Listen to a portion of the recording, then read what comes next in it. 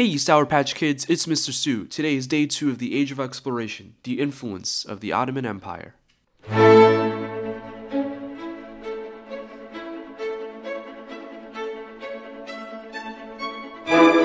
So yesterday we spoke a little bit about the Age of Exploration and the motivations for why European sailors started to embark on these expeditions of exploration. This podcast today is only going to be a couple of minutes long. We're going to review some stuff from yesterday. We're going to review some stuff from today regarding the Ottoman Empire, and that's going to be pretty much it.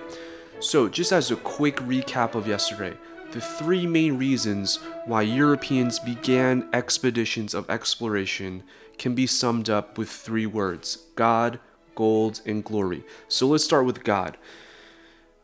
Europe was predominantly Christian during this time, and they saw this as an opportunity to spread religion to other areas of the world that had no idea what Christianity was.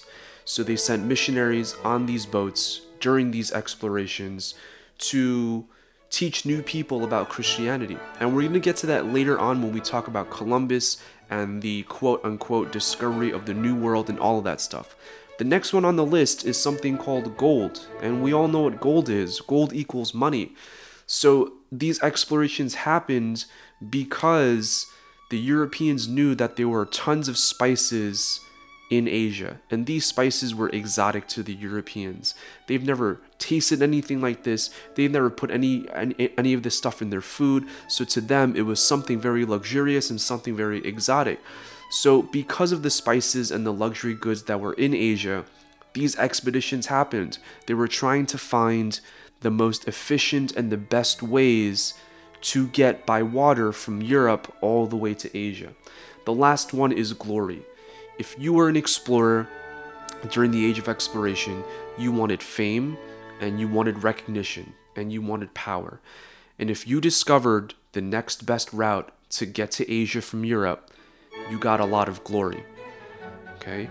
We still talk about Columbus. We still talk about people like Vasco da Gama because they were pioneers. Well, arguably they were pioneers for their age in either accidentally discovering something or finding new ways to get to another part of the world. So today's reading was all about the Ottoman Empire. We haven't talked about the Ottoman Empire in quite a long time, but if you guys remember, this is an empire that developed in the Middle East and also parts of Asia, and it grew to be very, very, very large. When we spoke about the Ottoman Empire, we talked about leaders like Suleiman the Magnificent, and we really focused on how tolerant they were of other religions. Remember, they were a Muslim empire. And we also talked about this level of interconnectedness and cultural diffusion that they brought upon because their empire was just so massively large. But the Ottoman Empire had a really big role in motivating people to get in their ships, to get a crew together, and to start finding better ways to get to Asia. So in today's reading, it mentions that during the Middle Ages, the Ottoman Empire was so powerful that it owned a lot of the trade routes between different parts of the world. So if you were in Europe and you did want spices, you would have to go through the Ottoman Empire.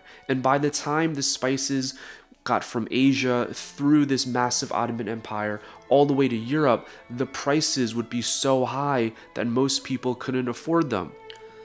In 1453, the Ottoman Empire conquered Constantinople, which Constantinople used to be the capital of the Byzantine Empire. Remember the Byzantine Empire? That was a long time ago too.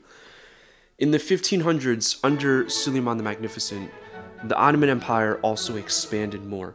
Now, the main issue between trading with the Ottoman Empire was that there was a lot of distrust. You're fighting the Crusades at the time. Europe is mostly Christian.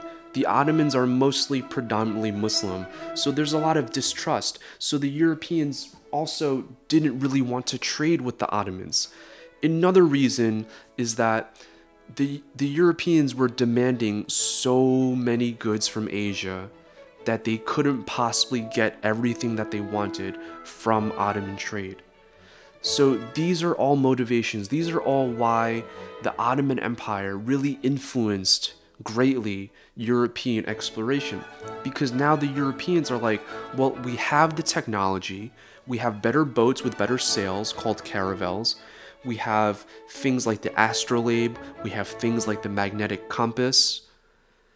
Why don't we just get in our boats and try to find a new way to get to Asia, to get the spices, to get them cheaper, to bring them back to Europe, and we can also sell them to the people cheaper, but we're still making a lot of money.